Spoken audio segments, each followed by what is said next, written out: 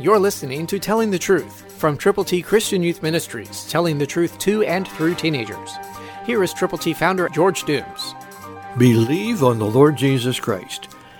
Jesus is wrapping up his time with his disciples on planet Earth. Listen to John 16, the first part of verse 7. Nevertheless, I tell you the truth.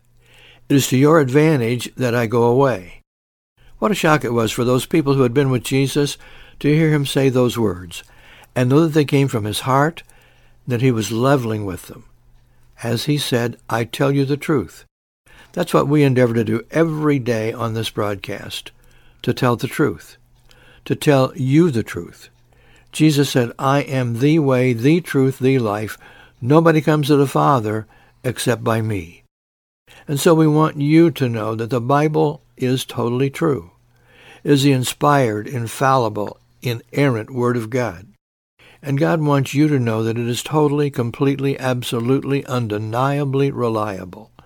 Can you believe what you read in the Word of God? Yes, you can. And only you can believe it. But not only can you tell others the truth, just like Jesus said, you can tell the truth, and if you will, magnificent things will transpire. It's up to you. You have the privilege. You have the prerogative. So go with the truth. Christ, through you, can change the world.